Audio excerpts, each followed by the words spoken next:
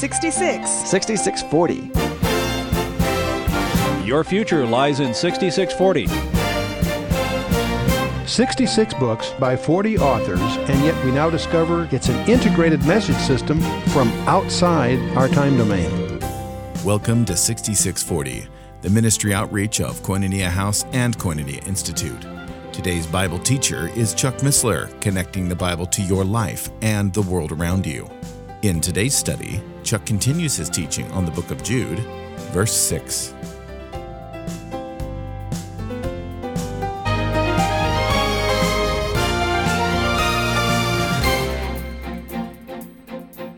Thine heart was lifted up because of thy beauty. Thou hast corrupted thy wisdom by reason of thy brightness. I will cast thee to the ground. I will lay thee before kings, that they may behold thee. That thou hast defiled thy sanctuaries by the multitude of thine iniquities, by the iniquity of thy merchandise. Therefore I will bring forth a fire from the midst of thee. It will devour thee, and I will bring thee to ashes upon the earth in the sight of all them that behold thee. All that know thee among the people shall be appalled at thee. Thou shalt be a terror, and never shalt thou be any more. By the way, the word merchandise is from the Hebrew word meaning to go about, and it can be translated either in two words, merchandising like trafficking or slander. And the word slander is the word for Satan. I mean, that's what the word Satan means, a slanderer.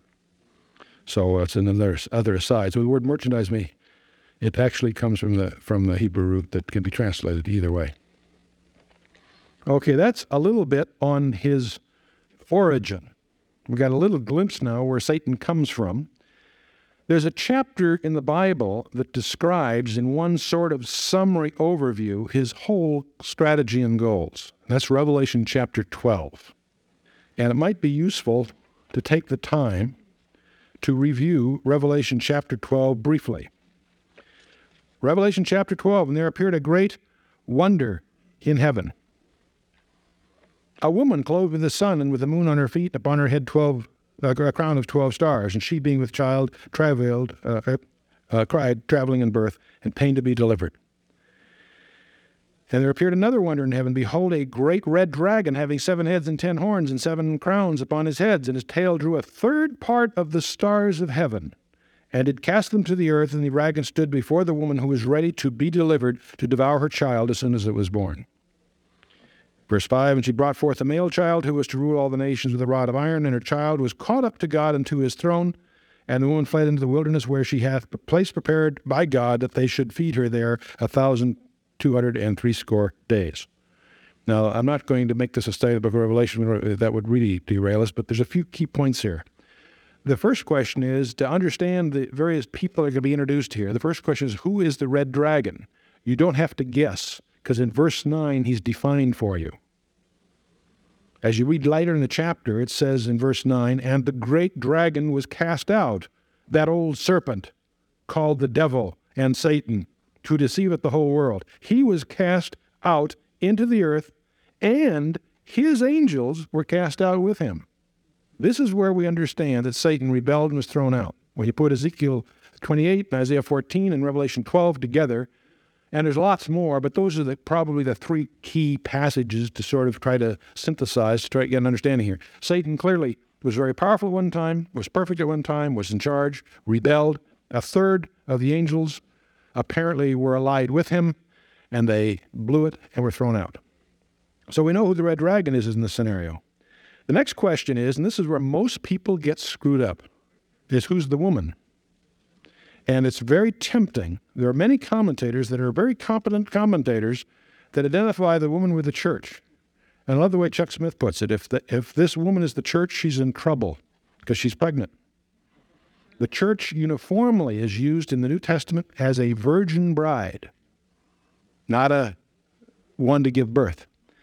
The woman is identified up here with the sun and the moon and the 12 stars. That's not the zodiac. There's only one place that the sun and moon and 12 stars show up in the Scripture. And your principle in the book of Revelation is the entire thing's in code.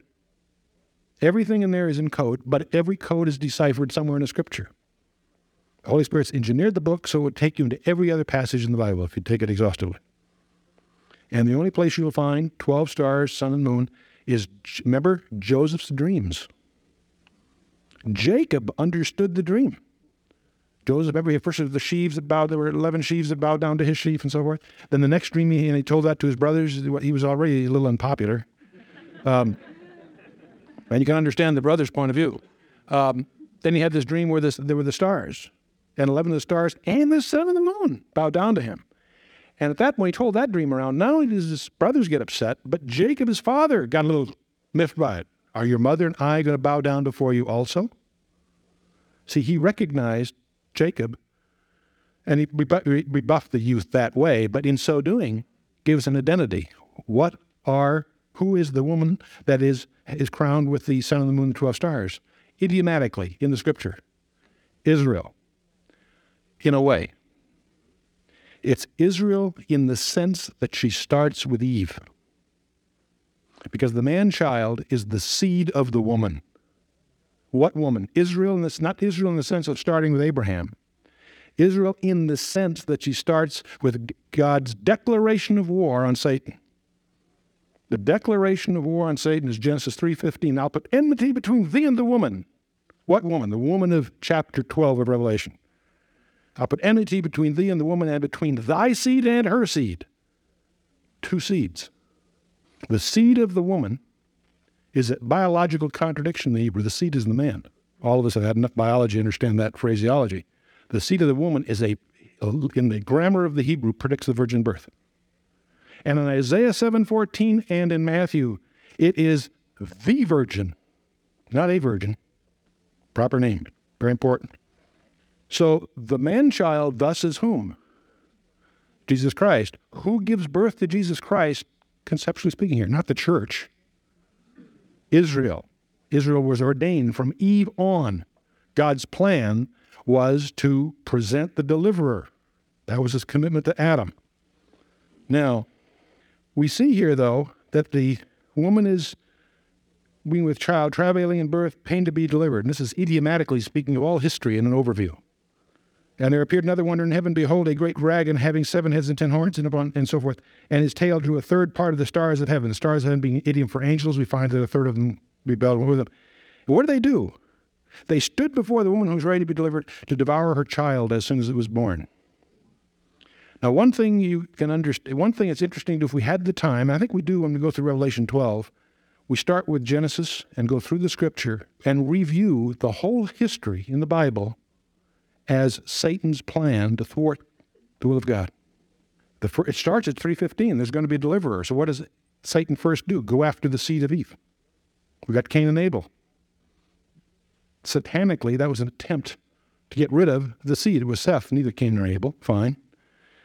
But as we go through the scripture, as God reveals more and more of his plan, it allows Satan to focus his attack. When the call of Abraham occurs, he doesn't have to mess around with anybody else. He can mess with Abraham, Isaac, Jacob. As God confirms his covenant, when it becomes the tribe of Judah, it's Judah. And all through the scripture, you find again and again plot and counterplot. You have several occasions where all the babies are killed. Moses and the infants. That was Pharaoh? No, it was Satan. Because he's got to thwart the messianic thread. Go all the way through to, Bethlehem. It wasn't Herod slaughtering the babes. It was satanic. He was just the instrument. All through the kings, you find the children that are heirs hidden by someone and attempts to slaughter all the kids but missing the one. Well, we could go on about that.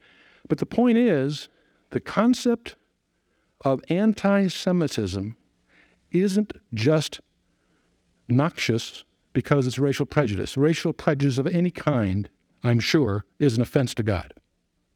But anti-Semitic tides and trends and so forth go even deeper.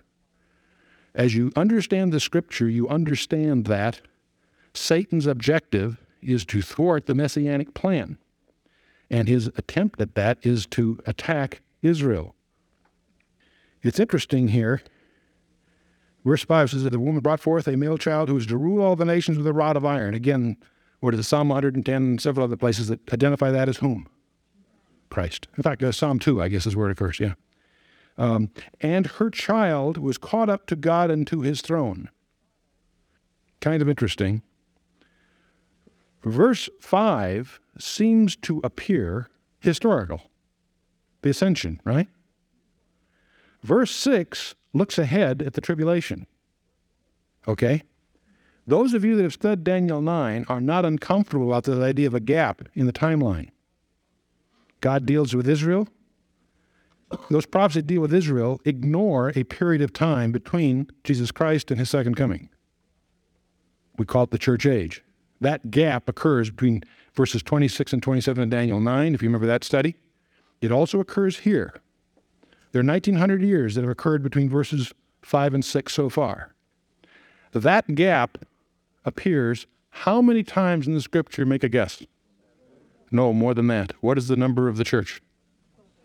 24. Remember the 24 elders? There are 24 occasions like this in the Scripture, which I think is interesting for those of you that are mystics. And by the way, another thought to just confuse you further, and her child was caught up to God in his throne, and then the woman fled into the wilderness. I always used to view that as the ascension of our Lord.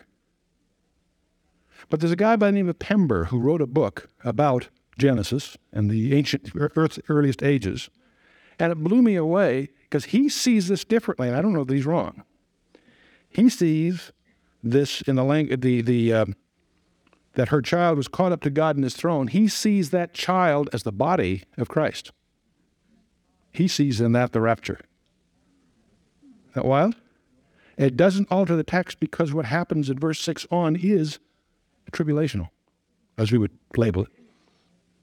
I'm saying that erroneously because all of us fall into the fiction of visualizing a 7-year tribulation period. That's not the Great Tribulation. The Great Tribulation is the last half of that 7-year period. But I don't want to get into that time. Now, the attack of Satan on Israel is part of prophecy. And it climaxes in a period of time which the Old Testament calls the time of Jacob's trouble. Daniel refers to that as a period of tribulation such as the world had not seen to that day or ever would see again. And Jesus Christ, in his private briefing to 4 disciples, Peter, James, and John and Andrew, in the Olivet Discourse, quotes from Daniel. And it's in Christ's quote from Daniel that that period of time gets its classical label among Bible scholars, the Great Tribulation. But in that, we easily forget the focus of the tribulations in the world at large. It's Israel. But think about what that phrase means. Most of us, the more you know about the Holocaust in Germany, the more you understand their plea, never again. You got tragic news. What's coming yet future is going to make that look like a warm-up. Our Lord said, a time of trouble such as the world had not seen to that time. And that time's yet future. So whatever's happened in the past has been a prelude. Now, what made the Holocaust possible? The philosophy of Nietzsche and others, the notion that the rationale philosophically or religiously that Israel was somehow appropriately tromped on. Fallacies of the church for 1,900 years made that possible. And if you watch over the next few years, you're going to see in the Christian body, charismatic as well as fundamental, teachers who will argue a theology that has as one of its, beside being full of all kinds of other error, has as its attribute the prelude to anti-Semitism. And I'm saying this not out of a sociological concern for Israel. I'm saying this out of a prophetical interest in the Scripture. That when you see that, on the one hand, you may, as you see it surface, you may experience shock. On the other hand, you can praise God because it means the time is getting close. Because when Ezekiel 38 happens, when the Soviets invade Israel and 5/6 of them get wiped out, the Lord makes it very clear that it happens by His hand, not the comfort and support of the United States. Sometime between here and the tribulation period, the United States, along with all the other countries, will turn on Israel. And God is going to use that occasion, just as He did in Egypt, to show His hand on His people again. The Bible makes that clear. We talked about that last time. We read from Ezekiel 36 that His purpose in doing so is not because they deserve it. They'll be in unbelief when this all happens, or at least when it starts. He does it because he made promises before the heathen that he would do it, and it's for his name's sake before the heathen that he's going to keep those promises for Israel's behalf. Okay, we got off the subject, but I wanted to tie that prophetically to what we're talking about there. So we have some insight, perhaps, on Satan's goals and objectives. Let's turn to Matthew 25. But in Matthew 25, verse 41, is the sheep and goat judgments, as we sometimes call it. In verse 41, then shall he say also unto them on the left hand, depart from me, ye cursed, into everlasting fire. Prepared for whom? Prepared for the devil and his angels. Again, it's just a New Testament or a gospel a confirmation of what we've mentioned before. Okay, we know that another way of looking at this is that there are two governing bodies to be punished. Isaiah 24, turn with me to Isaiah 24. We've been at this a lot when as we go through the scripture, but where the earth shall reel to, verse 20, where the earth shall reel to and fro like a drunkard and shall be removed like a booth, and so on. And verse 21, and it shall come to pass in that day that the Lord shall punish two groups of people. Shall punish the host of the high ones that are on high, and the kings of the earth upon the earth. See, this business of revelation, the climax, and all of that isn't just on people. It's on the high ones that are on high, whoever they are. Satan and his angels are not bound yet. They're free. They may have some restrictions, obviously, but I mean, the point is they're not bound. They will be, they're not yet.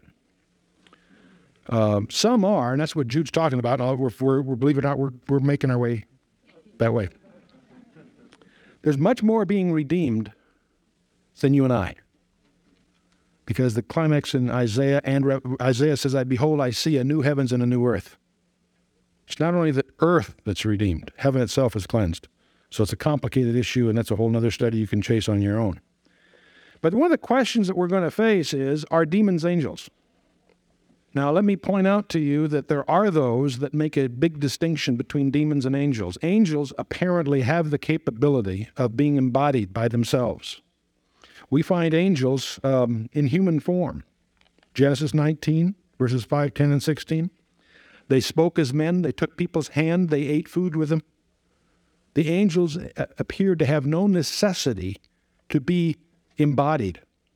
There's no occasion that I know of, with one exception maybe, of them being embodied. There's a place where Satan entered Judas, but that may be a special situation. In contrast to that, the demons are a whole nother story. Perhaps the most bizarre one, and you know me, I love bizarre passages, so we might turn to, well, one thing, let's turn to Acts 23:9 first. Because this supports a view that some hold, that demons and angels are not the same thing. Acts 23, verse 9, it says, the Pharisees, scribes who were of the Pharisees' party arose and contended sharply, saying, we find no evil in this man, but if a spirit or an angel hath spoken to him, let us not fight against God. And the reason I'm pointing that out, the conception, at least at that time, was that demons, or spirits, and angels are two different things. And so that's one of the things you come into. And the more you study demonology, and there's some good books on that. Merrill Unger has a book on biblical demonology. It's very, very comfortable for a layman, yet quite thorough and useful if you're interested in that sort of thing. But you might turn with me to Luke 8. Figure out about verse 26. And they arrived at the country of the Gerasenes, which is opposite Galilee. And when he went forth to the land, there met him out of a city a certain man who had demons for a long time, and he wore no clothes, neither abode in any house, but in the tombs. And he saw Jesus, he cried out and fell down before them, and cried out with a loud voice, says, what have I to do with thee, Jesus, thou Son of God Most High? I beseech thee, torment me not. That's a shock if you're reading the Gospels, because up to this point, he has not acknowledged his role. And I mean, that comes later. So the personage inside this tormented person recognized something beyond the knowledge of the people at that time. In terms of our understanding of demons, they're knowledgeable. This is not something that just some crackpot, demented person would say. He had not announced his real role. The fact that they recognized his deity, the Son of God Most High, I beseech thee, torment me not. Now, they know that Out of this we learn that they know who he is, they know that they're destined for torment, and they know it's at a very specific time. Verse 29, for he had commanded the unclean spirit to come out of the man, for often it had caught him, and he was kept bound with chains and fetters, and he broke the bonds and was driven out of the demon into the wilderness. And Jesus asked him, saying, what is thy name? And he said, Legion, because many demons are entered into him. Legion is not 1,000, by the way. A Roman legion is 6,000 troops. So when you say, that's the first legion, the second, third, and fourth legions are smaller. It's the way the Romans organized. But the point is, a legion is a lot. Huh? The demons in this man ultimately go into a herd of swine. You know how many are in the herd of swine? Mark tells us 2,000. That's a large herd. I used to be bothered, what are they doing raising swine in kosher country? The answer is it's not kosher country. It's on the east of the Jordan. They're the Greek cities of the Decapolis. There were 5 cities that were Gentile. And so it was understandable, in that sense, economically can understand why there were swine at all being raised. You wouldn't expect that in Judea. There may have been there, too, to support the Gentile contingency. But the point is, this is near the Decapolis, the 5 cities that were supported this way. So many, and they besought him that he would not command them to go out into the abuso. Now, this is one of those passages of the Bible I don't understand. They do beseech him, don't send us back to the pit, which is apparently one of the places he would normally do. If he cast them out, they go back to the abuso, apparently permanently. Or not permanently, but anyway, for a long time. And they ask him, please don't do that. Cast us into that herd of swine. The first question is, that gives us some insight. I mean, I'm not sure what you do with that piece of information, but what puzzles me even more is the Lord agrees. He lets them do that. Why does he do that? I don't know. Maybe just to teach us that these things are not euphemisms for psychiatric problems and so forth, I mean, there are people who read the Bible and figure, well, those are just idioms for things that we now give psychiatric terms for them. The people who say that have never attended an exorcism, or they would know better. There was there a herd of many swine feeding on the mountain, and they besought him that he would allow them to enter into them, and he permitted them. Then when the demons out of the man entered into the swine, and the herd went violently down a steep place into the lake, and they were choked. And they that fed them saw what was done. They fled and went and told it in the city and in the country. And he obviously becomes very unpopular because he affected the economy of that range. So anyway, and I don't want to make this a whole study of demonology, but I do want you to be at least sensitive to the fact that demons seem to be something quite different than what you and I think of as angels. So there are those that make a big thing of that difference, which raises a bizarre question, where do the demons come from? If they're not angels, what are they? Where do they come from? And there are all kinds of bizarre ideas that have no scriptural basis that are really built within the gaps, if you will, from what we do understand. There are those that believe that there was a pre-Adamite creation that was destroyed and judged, and the demons are the disembodied spirits of that particular creation. There's no scriptural evidence for that. And they place all this hypothesis between Genesis 1:1 and 1:2. That's part of the gap theory that gets way out in left field, it has only one problem. There's no basis for it. That doesn't mean it's right or wrong. You can't tell. It's just somebody's idea. But there is apparently some difference between demons and angels. And so in that whole thing, you can, if you've got nothing to talk about over a cup of coffee, a piece of pie at 2 a.m., you can argue about whether demons and angels are the same thing. Now, actually, I personally believe that there's a large hierarchy of all kinds of these creatures. In the Old Testament, we have the Shittim, the Serim, the Lilith, the Tissim, and some others. And they're all translated in the Septuagint as demons, but they're different Hebrew words. The Shittim are the mighty ones, and they show up in Deuteronomy 32:17. The Serim are he-goats or satyrs. They're hairy creatures that are but they're demonic, but they were embodied in legends as the satyrs and so forth. And the others have other names, and they have slightly different attributes. But when we speak in the New Testament, principalities and powers and so forth, those are ranks, if you will. And so angels apparently come in different kinds, and it could very well be that the demons are no more than a junior disembodied spirit that is part of that rebellion that we read about in Revelation 12. So with all this digression, you say, we now are equipped. Now, incidentally, we talked about the second view. Item 1 was you can't tell about what verse 6 means in Jude. Item 2 was it has to do with the fall of Satan and the angels. Not directly. Because I think the fall of Satan and those angels and all of that, number 1, are not bound. The ones that Jude are talking about are bound. They're in chains of darkness, right? Reserved unto judgment. Satan is not, at least not yet.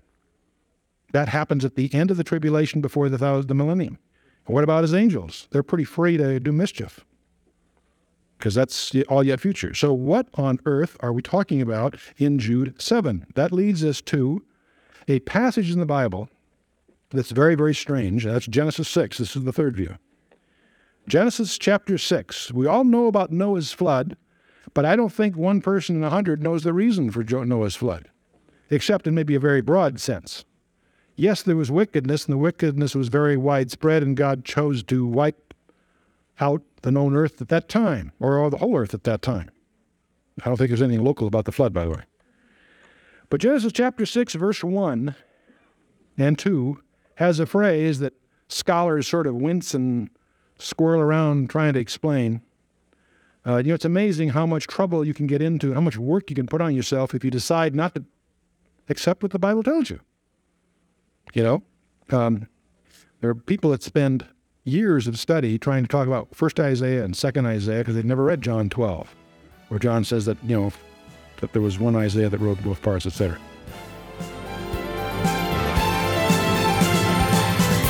You've been listening to 6640, the ministry outreach of Koinonia House and Koinonia Institute. Today's Bible teacher was Chuck Missler, teaching through the book of Jude. Download the new K-House TV app to access an ever-growing collection of free resources. Visit the Apple or Android App Store or search K-House TV on your Roku or Fire TV streaming device. Thank you for listening to 6640 and for your continued prayerful support of this ministry. Until next time, as we continue this series, may God bless you with the knowledge of His Son, Jesus Christ, as you study His Word.